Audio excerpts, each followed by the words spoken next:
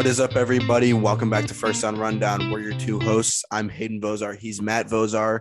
Today is Tuesday, March 22nd, and yes, that means it's my birthday. I say the date now at the beginning of every episode, and it just so happens that today falls on my birthday. So super exciting to get this podcast out today. Again, the grind doesn't stop. Just because it's my birthday doesn't mean that we're not going to get these episodes out for you guys. And also, we just had the first weekend of March Madness pass us, and that was quite a weekend. Probably the best weekend I've had in a very long time, because I just sat on my butt and watched college basketball all weekend and didn't have really any other responsibilities. So that was really fun to do. It's definitely the most I've watched of the first and second rounds ever. So I actually had a TV this year. Last year I was in my dorm rooms in my first year of college, and I didn't have a TV, so I had to watch it on my computer, and that wasn't really as fun. So I didn't have to end up watching a lot last year. But this year I was able to watch a lot more, and it was a lot more enjoyable. And I am just super pumped for the Sweet 16 and the Elite Eight that we get this coming weekend. Matt, how are you?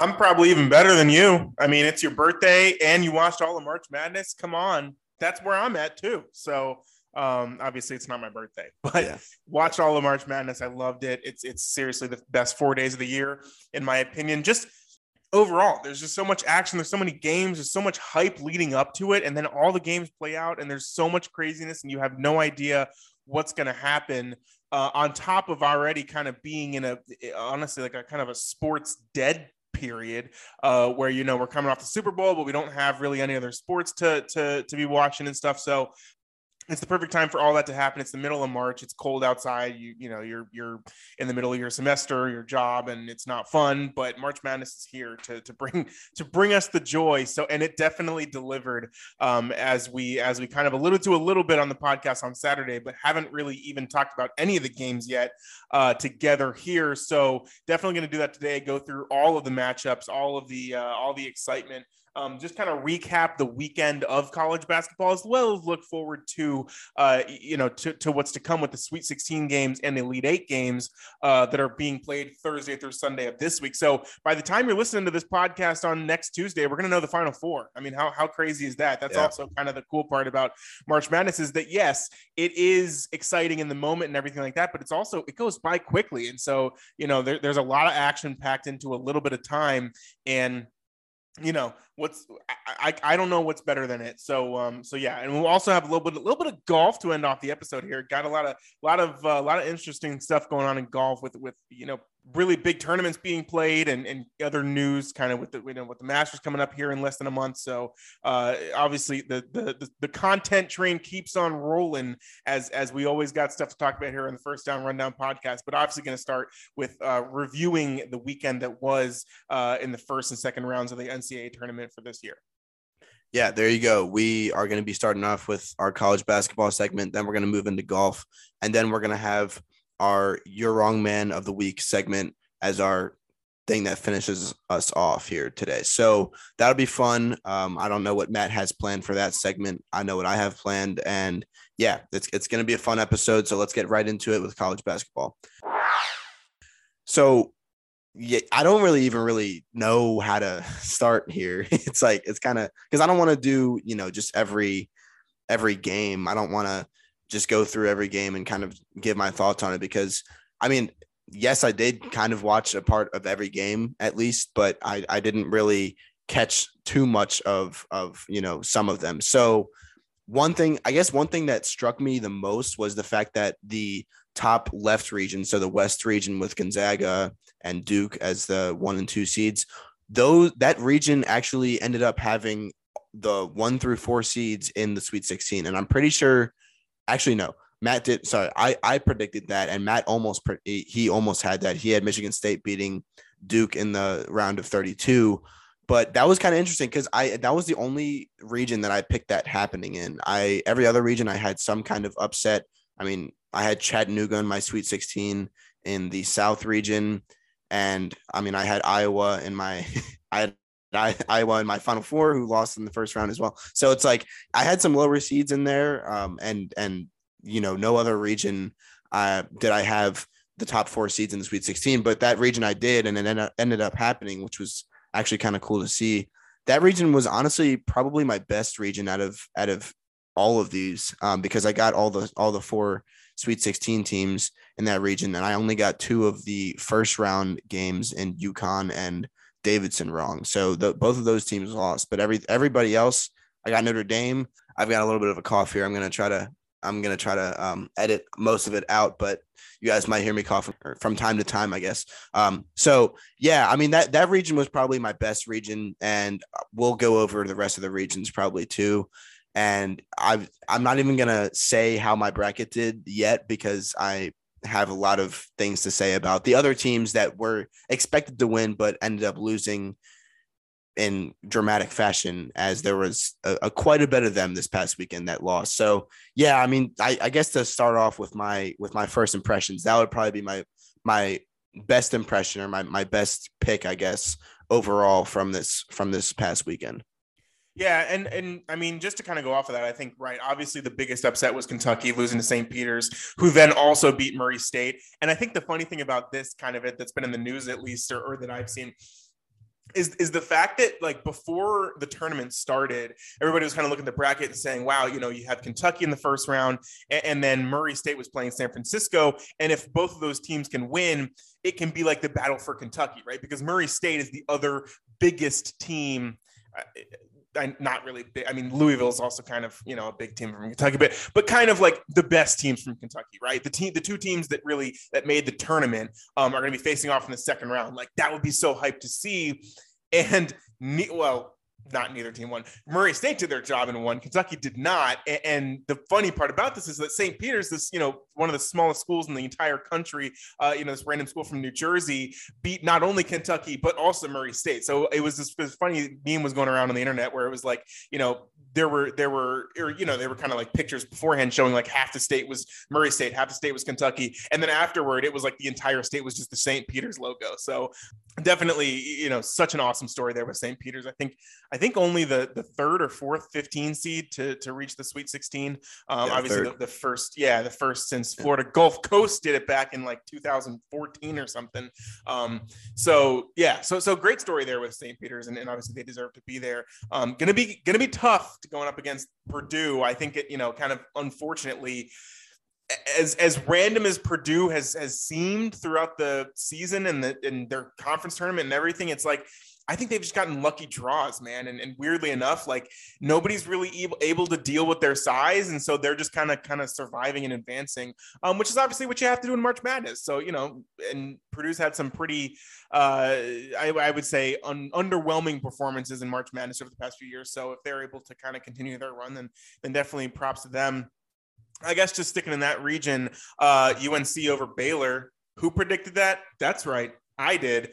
I knew it. I could tell. I like UNC, their performance against Duke. You could tell this team was locked in. They found their starters. And I think that was really the kind of the turning point for that season, is like, you know, you had Hubert Davis. He's the coach there. I think going in had a list of, you know, 6 or 7 or 8 guys who he wanted to be, or who he thought would be the starters. Ended up being a different group of guys, and he's rolled with them ever since then. They've been on fire. So, obviously, you know, in like I said, beat Duke in the last game of the regular season.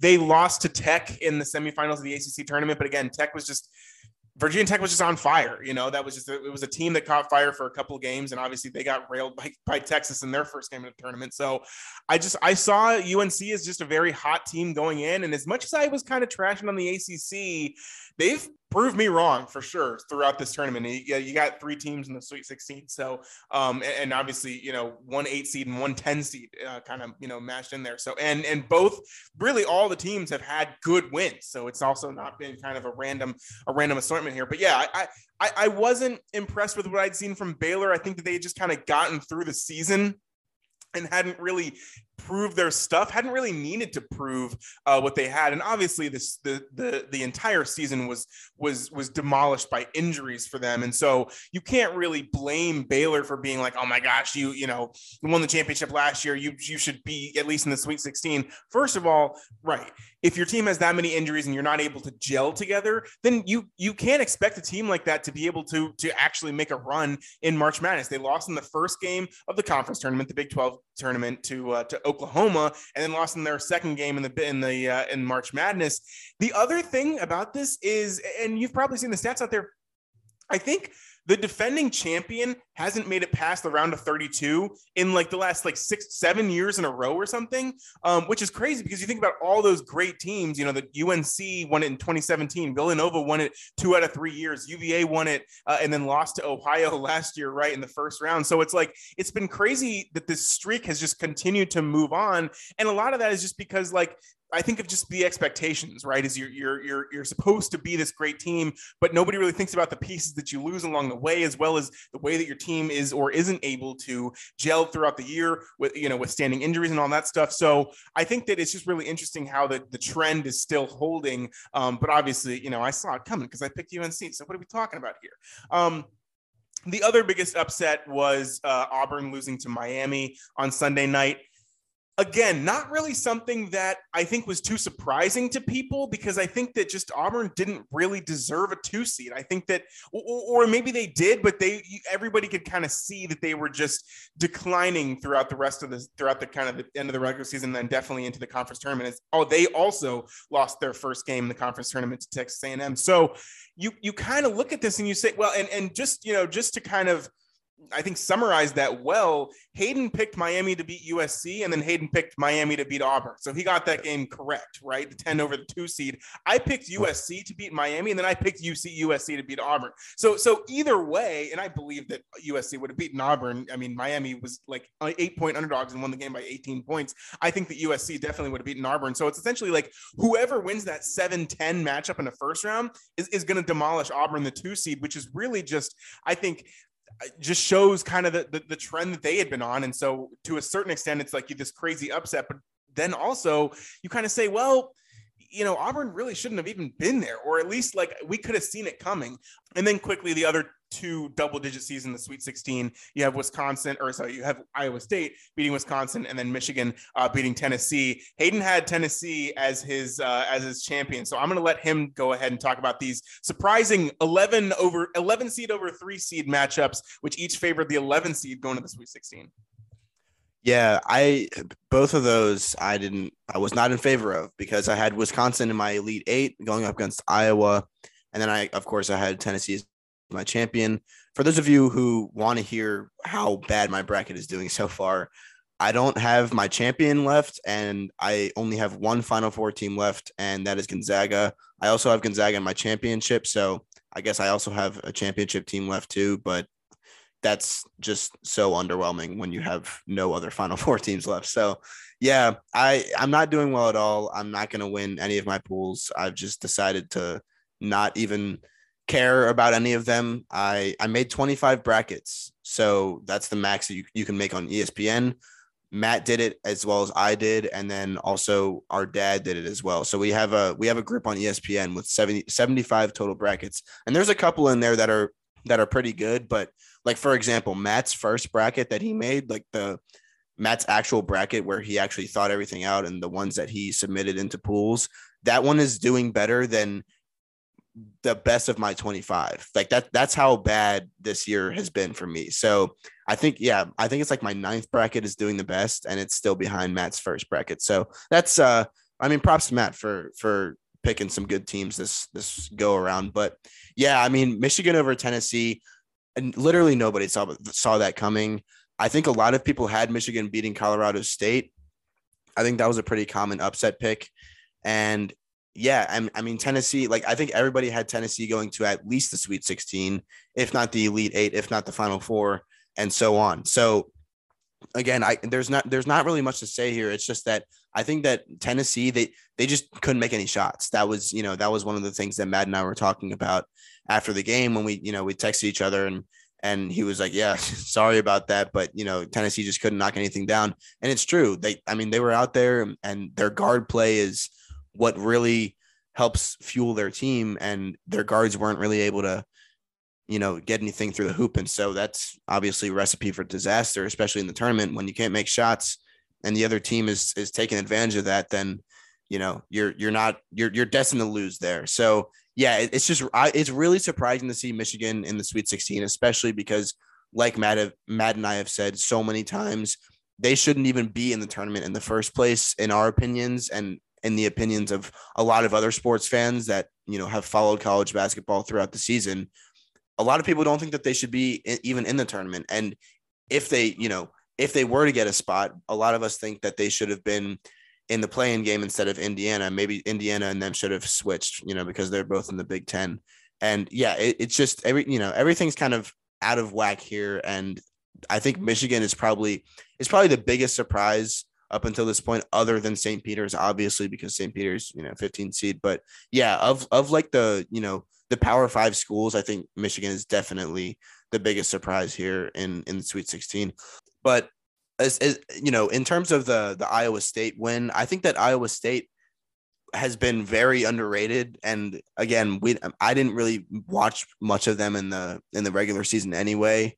And Matt and I both thought that they would win their game against LSU because LSU was not good all year either. And so it was kind of the battle of the bads there, what we thought. And then Iowa State just went on to beat Wisconsin. Wisconsin did have, I think it was an injury, I think like halfway through the game to one of their very good, I think it's like Johnny Davis or something, maybe he was the one. I think he was the one that got hurt, Johnny Davis on Wisconsin. He got hurt in their last regular season game against Nebraska. And it was kind of like, what's wrong with him? And then he kind of like tried to play in every game since then. And he looked okay, but he definitely wasn't like, I mean, he's being considered for Nathan Smith Player of the Year, like one of the best players in college basketball. Yeah. And he definitely wasn't 100% for any of their games in the Big Ten tournament, as well as the March Madness. Yeah. So he was a really big part of that loss. I think, him just not being able to go. And then the rest of their guys, you've got to have a good depth on your team in the tournament. That's one thing that I think is slept on too. And I think that's one thing that we kind of missed in our episode, kind of previewing it was the Saturday before. I think it was the Saturday before the it was the Selection Sunday episode, our part 1 of the March Madness breakdown, where we kind of gave our strategies of what we're looking for in teams coming into March Madness. I think one thing that we forgot was kind of like the help that the bench gives the starters, because I think that's a really important thing in March Madness, is having guys that can come off the bench and, put up a good 10 points or so. And that guys that aren't afraid to take shots and guys that aren't really shaky when they come into the game, having guys that have experience on the bench is really important in March Madness. And I think that's what Wisconsin was really missing in that game. And it showed, because again, Iowa State, I don't think they really did anything that special. I think that it was more of just Wisconsin, choking. And I think that's kind of the case for Michigan too. Not as much. I think that Tennessee, they had all their star power and they just couldn't get it done. But and I think that Michigan played a really good game as well. I mean, they were able to, they were able to score on the Tennessee defense, which that's really hard to do in itself. So that's, hats off to them for being able to do that. But yeah, I think that the Iowa State, the whole Iowa State thing was a little bit confusing as well. I wasn't confident in Wisconsin at all going to my Elite Eight, but I also wasn't confident in Auburn, and I was pretty confident in Miami. So having Miami win over Auburn, again, I take credit for that. I think that was a pretty good pick, but having that happen, I saw Wisconsin in the Sweet 16 with Miami when I was picking my bracket, and I was like, okay, well, Miami is going to make it this far, but I think their luck is going to run out with, a 3 seed Wisconsin. But now, Miami's playing Iowa State, and I think that Miami is going to win that game by a good bit, because if they can beat Auburn by 18 points, I think they can take out Iowa State. One thing about the Miami Auburn game is that I think Miami plays a lot like what VCU played like back in their 2011 Final Four run. They have extremely scrappy defense. Literally all they do on defense is just pickpocket you from behind when they inbounds the ball after, when the other team inbounds the ball after a made shot by Miami. A lot of times what they'll have one of their guards kind of just like stay back a little bit behind the players that receive the ball inbounds. And then the guards will just go up behind him and then pickpocket him right when they get the inbounds pass. And then they'll have basically like a free shot. and they'll get points like that. They create so many turnovers. I think there was a crazy stat towards the end of the game that showed that Miami had like 26 points off of turnovers and Auburn had 2. And it was just like, that's really bad when Miami's scoring, almost a third of their points with points off of turnovers. And then Auburn, has absolutely none. It's just, that's also a recipe for disaster. So I think that Miami's just they're a very tournament built team. They have a lot of guys that are definitely confident now in themselves after beating Auburn 2 seeds. So I honestly would not be surprised to see them make even a Final Four run here with how they're playing right now. Obviously, they would probably have to get past Kansas because Kansas and Providence are playing in the other Sweet 16 game in that region, which I think Kansas will win. I think we all think Kansas will win. I'm not even really going to talk about Iowa because I think that was just a very fluke game for Richmond. Richmond played extremely well, and hats off to Richmond too. We're Richmond guys, so it was cool to have that as kind of like a hometown hero for the tournament. But then they got smacked by Providence in the second round, which was a little bit surprising. But yeah, I mean, Iowa, again, I've talked so much about them and I've praised them so much that I can't really say anything about them now because that'll just be, contradicting what I've said in the past. So yeah, I'm going to have to eat my words on that one with Iowa. And I mean, Matt had them in the Final Four too. So I guess both of us there were definitely wrong. But yeah, I mean, that's pretty much all I have to say. Again, St. Peter's, like that, they are also just a tournament team. They're a very like prideful team. They believe in themselves, but they're just not big. And so I think Matt kind of hit the nail on the head when he said that Purdue is pretty much the last team that you want to play if you're a team like St. Peter's, who has almost no size compared to Purdue. Purdue has a 7'4" center, and they've got a bunch of other big guys. So I think that's going to bode bad for them in the Sweet 16. But who knows? We could see anything at this point from this tournament because it's been crazy. But yeah, I mean, Matt, if you have anything else that you want to gear this conversation towards, go ahead.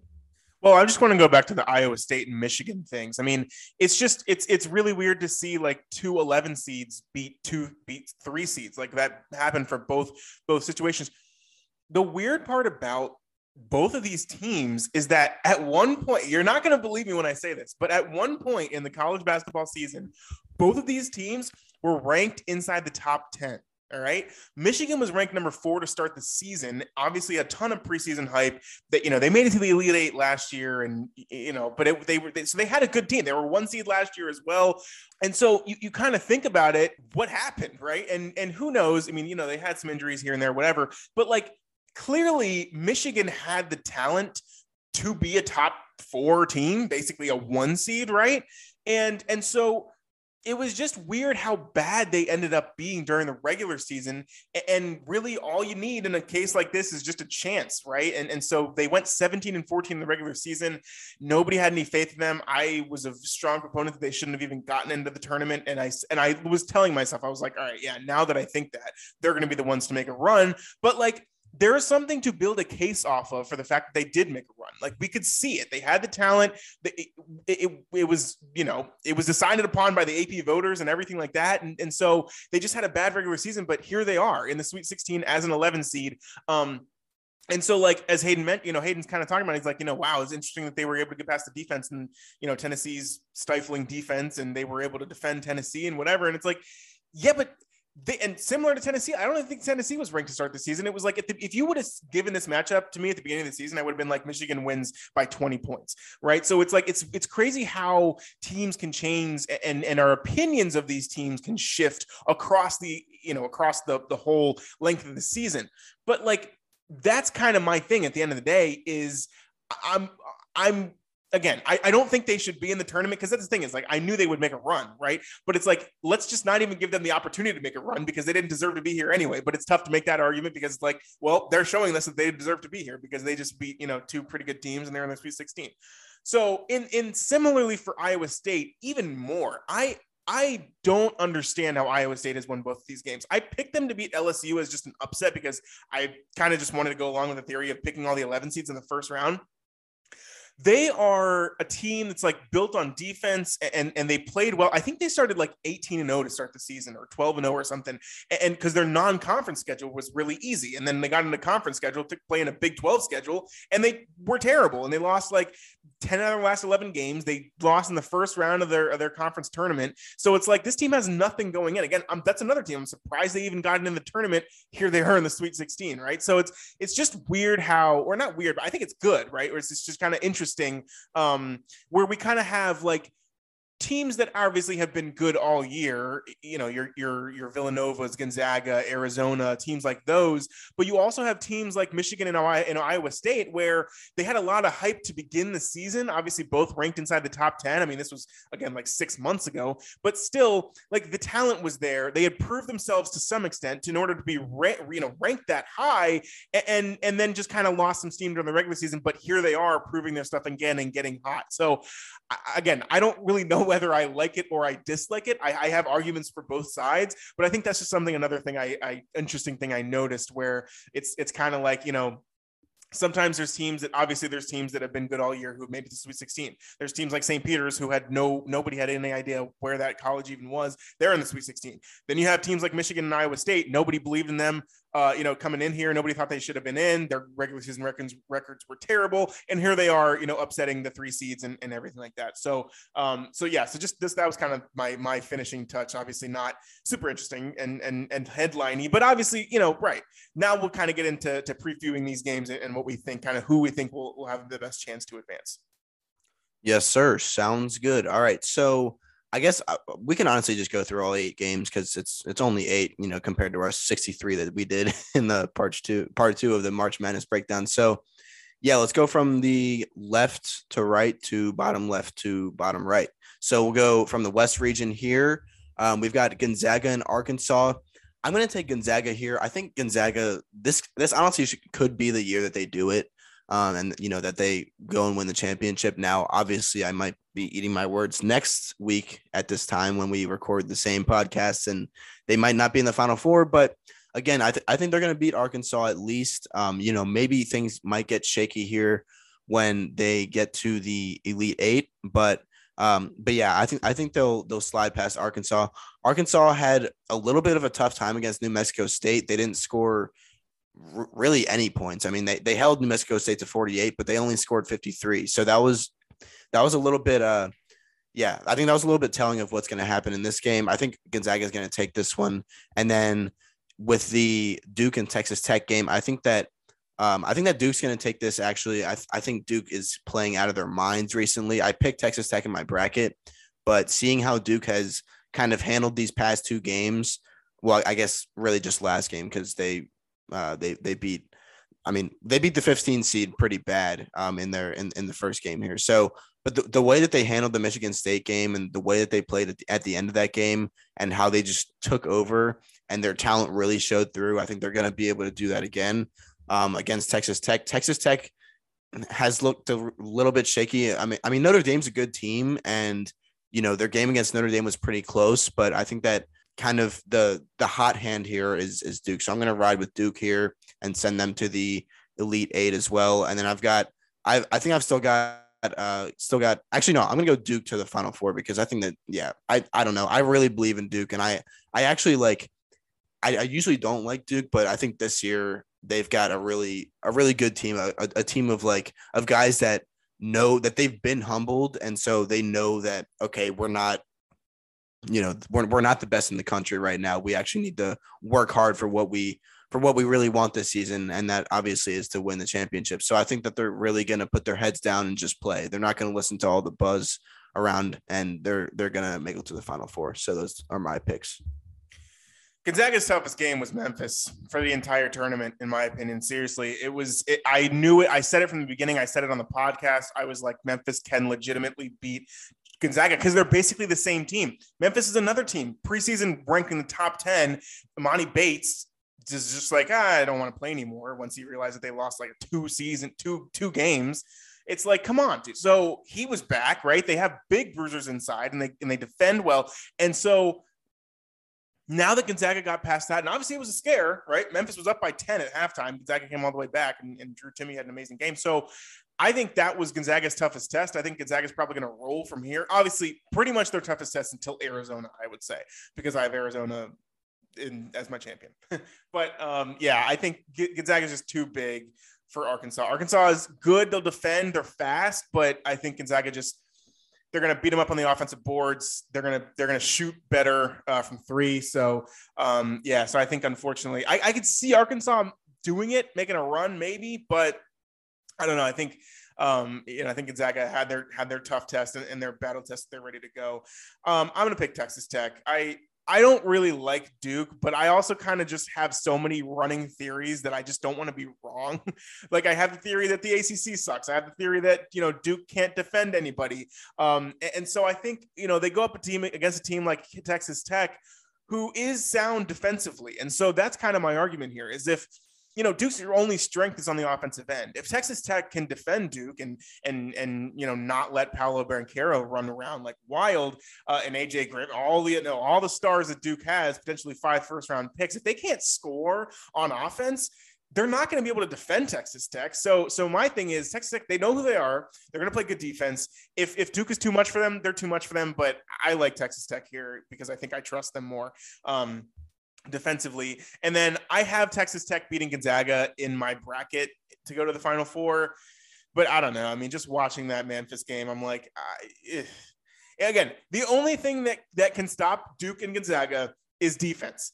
And Texas Tech has the best defense in the entire country. So it's like, that's why I picked them, right? I knew it going in. I'm like, that's why Texas Tech has as good of an argument as anyone to reach the Final Four here and to beat both teams. If they can just play stout defensively in both of these games, they can easily win.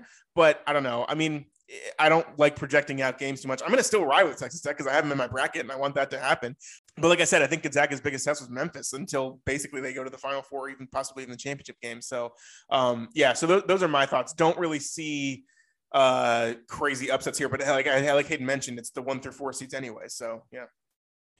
All right, moving on to the next region, the South region, which is the top right, where we have Arizona, Houston, and Michigan, Villanova in the Sweet 16 matchup. So I'm going to go Arizona over Houston. Houston has really impressed me this tournament. I'm going to eat my words on them because I thought I had Chattanooga beating Illinois in the first round, which almost happened. Illinois just squeaked by in the last 25 seconds. And then Houston beat Illinois, which is kind of surprising. I thought for sure Illinois was going to roll past them, but they surprised me. But I think Arizona is going to do it because Arizona showed that they are just resilient against TCU in overtime. That was a crazy game the other night. That was actually the last game of the second round. And TCU showed some stuff that I did not expect from them. And that actually characterized like some other weird trend this tournament, which was, Baylor actually lost, so they were the 1 seed that lost, but there was 2 other 1 seeds that had really, really close games that could have lost at any point, right? So like we technically speaking, if a couple more shots were made by TCU and Memphis, we could have 3 1 seeds out of the tournament already, which would just be absolutely crazy. But those teams showed why they're 1 seed in those situations. So I'm going to go Arizona with that game.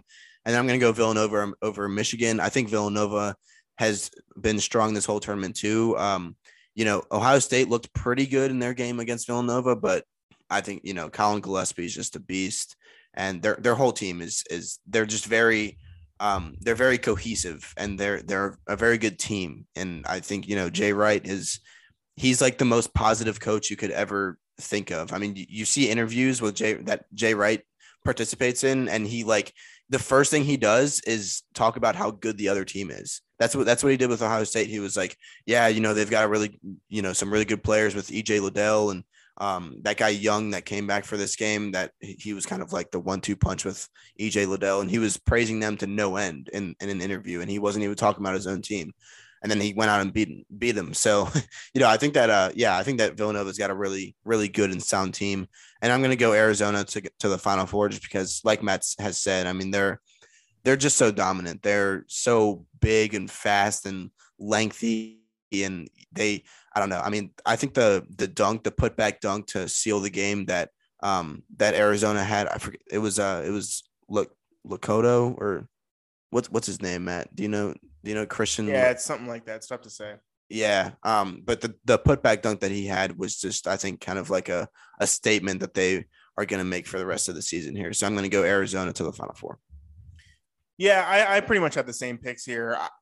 Weirdly enough, I think that in the same way Memphis was Gonzaga's toughest game, I think TCU's was Arizona's toughest game. I love TCU. I picked them. I was very high on them to beat Seton Hall, and they crushed Seton Hall literally by like 30 points. And I didn't see them really competing with Arizona, but I'm not surprised that they did. So in the same way, yeah, I don't think Arizona is going to really struggle with Houston. Houston is similar to Memphis though, in the sense that they got big guys and they can rebound the heck out of the ball. And as I said before March Madness started, Houston lost two of their best three players. Can you imagine if they had all three of those guys? They would be one of those teams that's just making a run right now. Obviously, they got to the Final Four last year, so coming off of that, it could be damage for Houston right now. And then I think they're probably just going to meet their match in Arizona. Unfortunately, I could see Houston winning though for sure. And then Villanova, Michigan, I think is going to be a tougher game or closer game than Hayden's kind of making it out to be. Just because, again, I think that you see the seed number next to Michigan's name, and then you think, all right, yeah, they'll be the underdog. Villanova's the 2, they're going to win. But again, I just go back to the fact that like this team clearly has enough talent to be ranked as basically a top, number 1 seed. So it's like they're an 11 seed right now, but they could have just as easily been a 1 seed. So I think it's going to be a really good game. I wouldn't be surprised if Michigan wins. I would love to see a Michigan-Houston Elite 8 game. How about that? As an upset pick there, but obviously I have Arizona as my champion, so I will pick them to advance from this region and even from that. All right, moving on to the bottom left, the East region, we've got UNC versus UCLA, and then Purdue versus St. Peter's. So this is quite the seeding here. We've got the 8 seed against the 4 seed, and for this game I think is going to be really, really good. I think that both teams are. I mean, UNC's hot right now, and everybody knows that. Baylor almost came back and beat UNC. They actually sent it to overtime after being down by 25 at one point in regulation, which was crazy. And there's been a lot of controversy over the refs and how the refereeing in that game was just a little bit questionable, to say the least.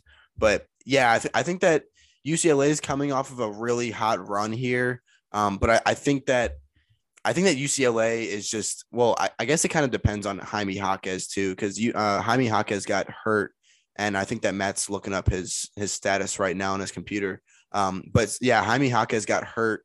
I think it was like more towards the end of the game. I think it was sometime in the second half in their game against St. Mary's, and that kind of put them in a little bit of trouble. But then UCLA was able to pull away towards the end. So it definitely depends on Jaime Jaquez. If he's not able to go, I'm going to go UNC. But if he is 100%, which again, that's a little bit shaky there, I would probably go UCLA. But I guess for the sake of making a pick, I'm just going to go UNC here and just, go outside the box and pick the 8 seed to go to the Elite 8. So that's my pick there. And then for the Purdue St. Peter's game, I would love to pick St. Peter's here. And if you're picking St. Peter's in this game, I'm not going to say anything, because St. Peter's has shown that they can really beat anybody. They can even match up against big guys such as Oscar Tshiebwe with Kentucky, who's the best big man in the country. And they were able to stop him. So, Purdue has a lot of size other than just their 7'4" center. But so I think that's going to be kind of the deal breaker there. So I think Purdue is going to roll past St. Peter's. Sad for them, but I think it's going to happen. And then UNC Purdue in the Elite 8 in this region, I would have never guessed that. I'm gonna go UNC to the Final Four. Why not? I think that UNC, like Matt said, I think they play a really fast pace, and I think they've kind of figured out their recipe to success, which is really just taking the threes when they need them, but also giving it down low to Armando Bacot when they need to. And Armando Bacot is a beast on the boards too. So I think that he's going to have a good stretch of games here, and they're going to get to the Final Four. Yeah, I mean, I agree with that. I think UCLA is probably going to get UNC here. It's been a tough run for UNC. They played an overtime game, and UCLA has proven they literally went to the Final Four last year. So I think they have every right to do it again. And then same I like Purdue. I would love to see St. Peter's win, but I think Purdue's size is just going to be too much for St. Peter's. UCLA and Purdue, I don't know, man. Like that's a good game, and again, it depends on how Purdue's playing. Like if Jaden Ivey's like, all right, I'm going to give the ball to my teammates and trust the big guys inside, and then UCLA ends up fouling the Purdue guys a lot, then Purdue can easily win this game into the Final Four. I don't know. I think I have UCLA in like most of my brackets, or like I picked them to win actually a couple of them. So, yes, but I don't know. I mean, the way that they're playing right now, and especially if Jaime Jaquez is actually hurt, there's no status on him yet, but I'm assuming he'll try his best to play. So yeah, I guess I'm gonna take Purdue. I think I can see them going far. If they're again, like if they're actually starting to gel as a team, they could win the entire thing. Like, for sure, because you want to talk about a team that has size and can match up and score with Gonzaga, it's definitely Purdue. So I think that'd be kind of interesting to see, and I think it's definitely possible for that region. All right, gonna move down to the last region here, which is the bottom right, the Midwest. So we've got Kansas versus Purdue, the 1 versus 4 seed, and then the obscure Iowa State versus Miami. You guys already know what I think about Miami and Iowa State. I'm going to go Miami all day here. I think they've just got a crazy way of just like kind of almost playing street ball out there. And they get a lot of fast break points. They get a lot of turnovers, and that's what wins you games in March. So I'm going to go Miami in that game. And then the Kansas Providence game, I'm going to go Kansas because dude, I have nothing else to say about Providence. Like every time I say it, I'm like, yeah, their luck is going to run out at one point, and their luck just never runs out. And, they do have a pretty good team, but I just can't see them getting past Kansas. Kansas has shown that they're very good and that they can win a close game as they did against Creighton. So I'm going to go Kansas with this one. And I have Kansas and Miami in the Elite Eight. Why not? I'm going to go Miami going to the Final Four. So I do have right now an 8 seed and a 10 seed in the Final Four. Again, I'm kind of just, having fun with these picks, but I also believe that these things can happen. Like, I think that the way Miami has played their past 2 games, I mean, dude, literally beating a 2 seed as a 10 seed by 18 points. Come on, dude. I know at the end of the game, they were kind of just messing around, and so was Auburn, but like, dude, Miami is real. I hope people realize that. And yeah, I've got them going to the Final Four. Yeah, it's guard play, man. Miami, Charlie Moore, he's a beast. That's all it is. March is guard play, is making a run. You gotta have your guards. You gotta have them playing on point. And then Miami definitely is right now. So I definitely think they're going to beat Iowa State. If Iowa State's able to defend the guards, definitely they could do it. But Iowa State's my most surprising team that's even left right now. So I'm gonna go ahead and take Miami there. And same with Kansas. It was interesting kind of before March Madness started and in kind of the days leading up to it. Everybody was saying like either this region is either going to be the easiest or the craziest. Like you could have, a 10 seed make the Final Four, or Kansas could just roll through everyone because there's going to be a bunch of upsets and whatever down below. And they just have the better athletes, the better talent. And they're just going to, take everything over. And I think that's probably what's going to happen at this point. Providence is not on their level athletically. That's probably my favorite upset. Like, I would love to see Providence win. But I don't think they're going to. And then, if you're playing a 10 or 11 seed in the Elite Eight and you're Kansas, you're thinking you're Lord in heaven above. And then you're also saying, I'll take that ticket to the Final Four. So I think Kansas really has the easiest path to the Final Four of any team this entire March Madness season. Alrighty. Well, with that being said, there's our Sweet 16 and Elite 8 picks. We wanted to get that to you guys just to kind of tell you guys where our heads are at with the bracket right now. I know that you guys can't make any changes to your brackets. I wish I could make changes to mine. That's for sure.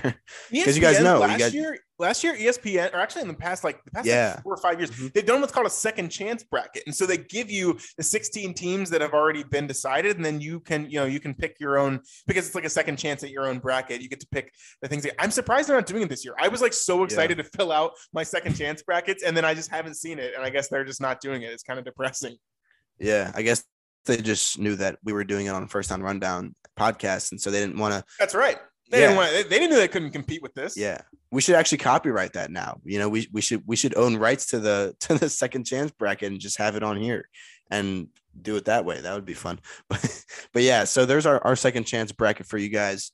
Again, I kind of just went wild with my picks, but I think that the rest of the tournament, if the first two rounds are any indicator of how the rest is going to go, then I think that it should be a wild ride for the rest of the tournament here. So that's that. Matt is also going to talk about some golf here for you guys. We're actually not going to get into the fun segment because we're going a little bit over, and I have to be somewhere kind of soon. So yeah, for the next 15 minutes, we're just going to talk a little bit of golf here, and then we're going to sign off for the day. But Matt, take it away.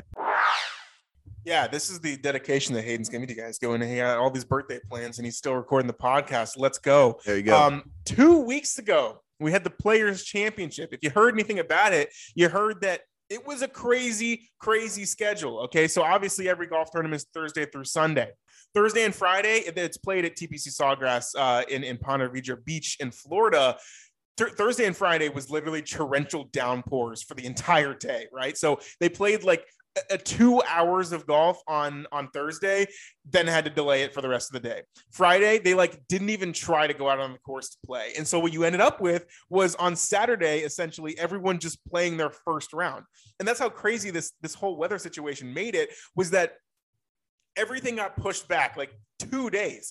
And the weird part is they still finished on Monday, but the way that it worked was pretty much everyone had to have finished their first round on Saturday and then just had to keep playing golf all the way through, even through Sunday. And to the point where the cut, which after the Thursday and Friday rounds, they have the cut and half the players are gone, and you move on with the top half, and they compete for their positions and whatever.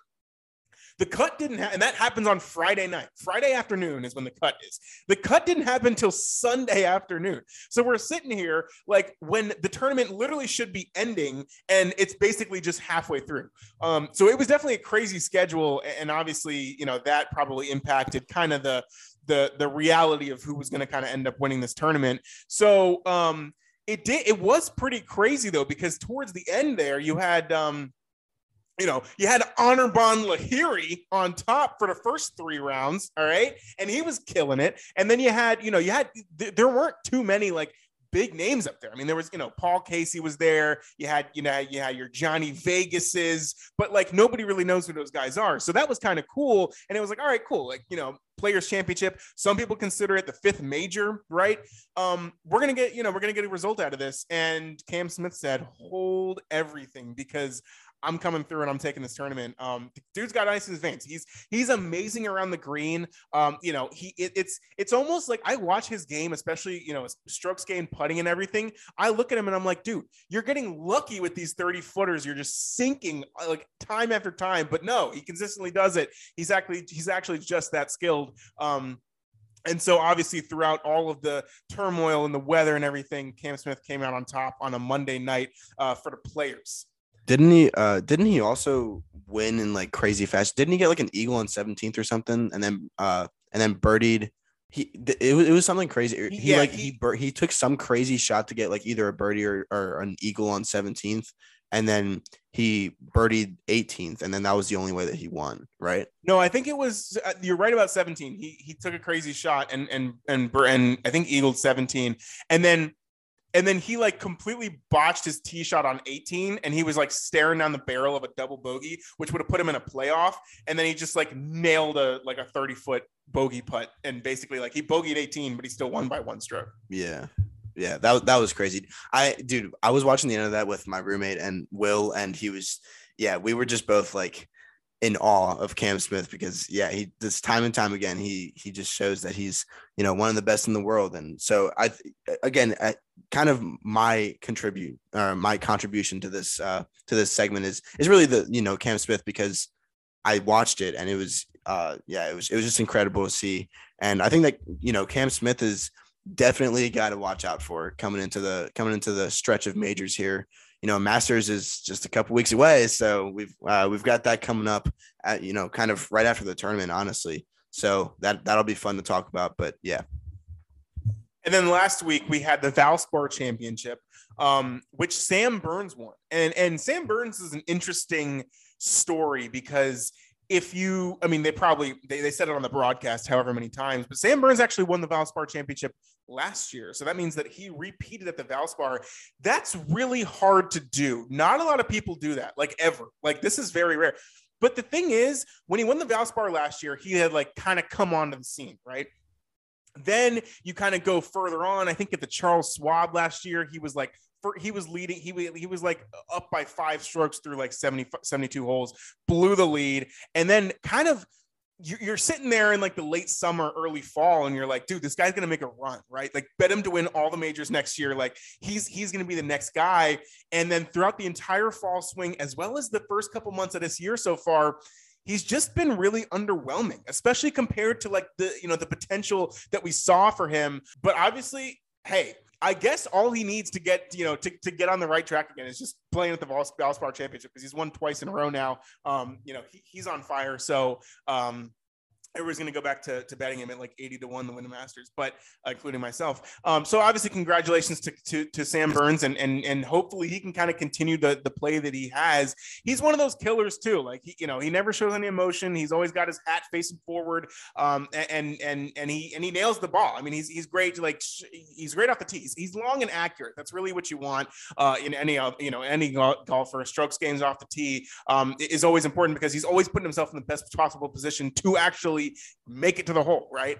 So definitely a good tournament there by Sam Burns, and he took it too, because it was another one of those weird tournaments where like you had Matthew NeSmith was the leader after 56 or after 36, sorry, and then Davis Riley was the leader after 72. And you're thinking, is really one of these guys are going to win this tournament? And again, Sunday comes, and these rookies and these guys who've never won on the PGA before, they kind of just, they get loose in their boots, and they lose the lead to the guys who have proven themselves and done it before. So would have been cool to see Davis Riley actually take it, because he's a rookie. Nobody knows who he is, and could have made a name for himself. But I think Sam Burns definitely deserved this, especially after kind of the disappointing year or end to the season that he had last year.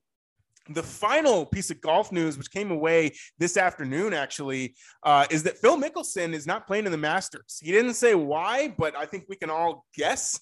It had something to do with his publicity stunt, or lack thereof, which occurred about a month ago. And I think the stat was like, it's the first Masters tournament that he's not playing in since 1994. Like, are you kidding me, dude? That was literally like 30 years ago. Which obviously just like proves how good of a golfer he's been, and he always has been. He's won 2 of them, or 3, no, 2. And so clearly, like, it's going to be different not having him here. But obviously, as we've talked about, he's definitely not at the top of his game. Nobody would expect him to win here. The fact that he won the PGA last year, it boggles my mind, like, to no end. But yeah, so Hayden, what do you think about Phil not playing in the Masters this year? Yeah, dude, we definitely know why. but yeah, I think that you're right, in that he's just not. He's not at the top of his game. And, I think that we could agree that he wasn't really at the top of his game before the PGA Championship last year, but he won that. So that would honestly, that would just cap off the craziest thing ever, is if Phil Mickelson actually, was going to play in the Masters and then ended up winning it or something like that at whatever 53 or however old he is at this point. But yeah, I mean, I'm pretty excited for the Masters. Honestly, I've gotten more into golf lately than I ever have been. So I've watched more tournaments than I have in the past. I really, before this year, I hadn't watched any golf tournaments other than the majors. So, the PGA Championship and Masters and so on. So yeah, I hadn't really been into golf other than those 4 majors, but now I've actually gotten into watching somewhat of the tournaments that that precede the majors here. And yeah, it makes me even more excited for the Masters, because obviously Masters is the most well-known and usually the best tournament of the year. So that'll be fun to see there. But again, I think that no Phil Mickelson in the Masters is not really gonna, that's not really going to affect much, because he hasn't really even come close to winning in the past few years here. So yeah, that about wraps up our episode here. We got a lot of good stuff in with college basketball, picking all the Sweet 16 and Elite Eight games, and kind of giving you our review of what we thought was significant. Looking back on the first two rounds here, and then that golf talk for you right there. That was a good productive episode that we had. Again, I'm sorry to kind of cut it short here. It's going to be maybe, a couple minutes short of an hour, just because I do have somewhere to go in, about 5 minutes here. So, still wanted to get this episode out for you guys though, because you guys know that we love doing this and it's our passion. So why not? But yeah, we'll be back with you guys on Saturday. No, I think, so Sunday. I think we're going to switch our Saturday episode to Sunday because AZ can be on Sunday, and I think we're just going to do even more NFL talk because there's been more trades that have happened since our last episode on Saturday, and there's just going to keep on being more news that comes out between now and Sunday. So yeah, I mean, one day isn't going to hurt, and we're going to have probably a whole nother episode dedicated to that on Sunday. So look forward to that, because again, we're not going to do anything regarding college basketball because it'll still kind of be going on. The latter part of the Elite Eight games will be going on Sunday, and then we'll have our Final Four episode out the Tuesday after next weekend. So that's kind of the plan coming up here, in the near future, and we're super excited for it. We hope you guys are, and we'll catch you on Sunday.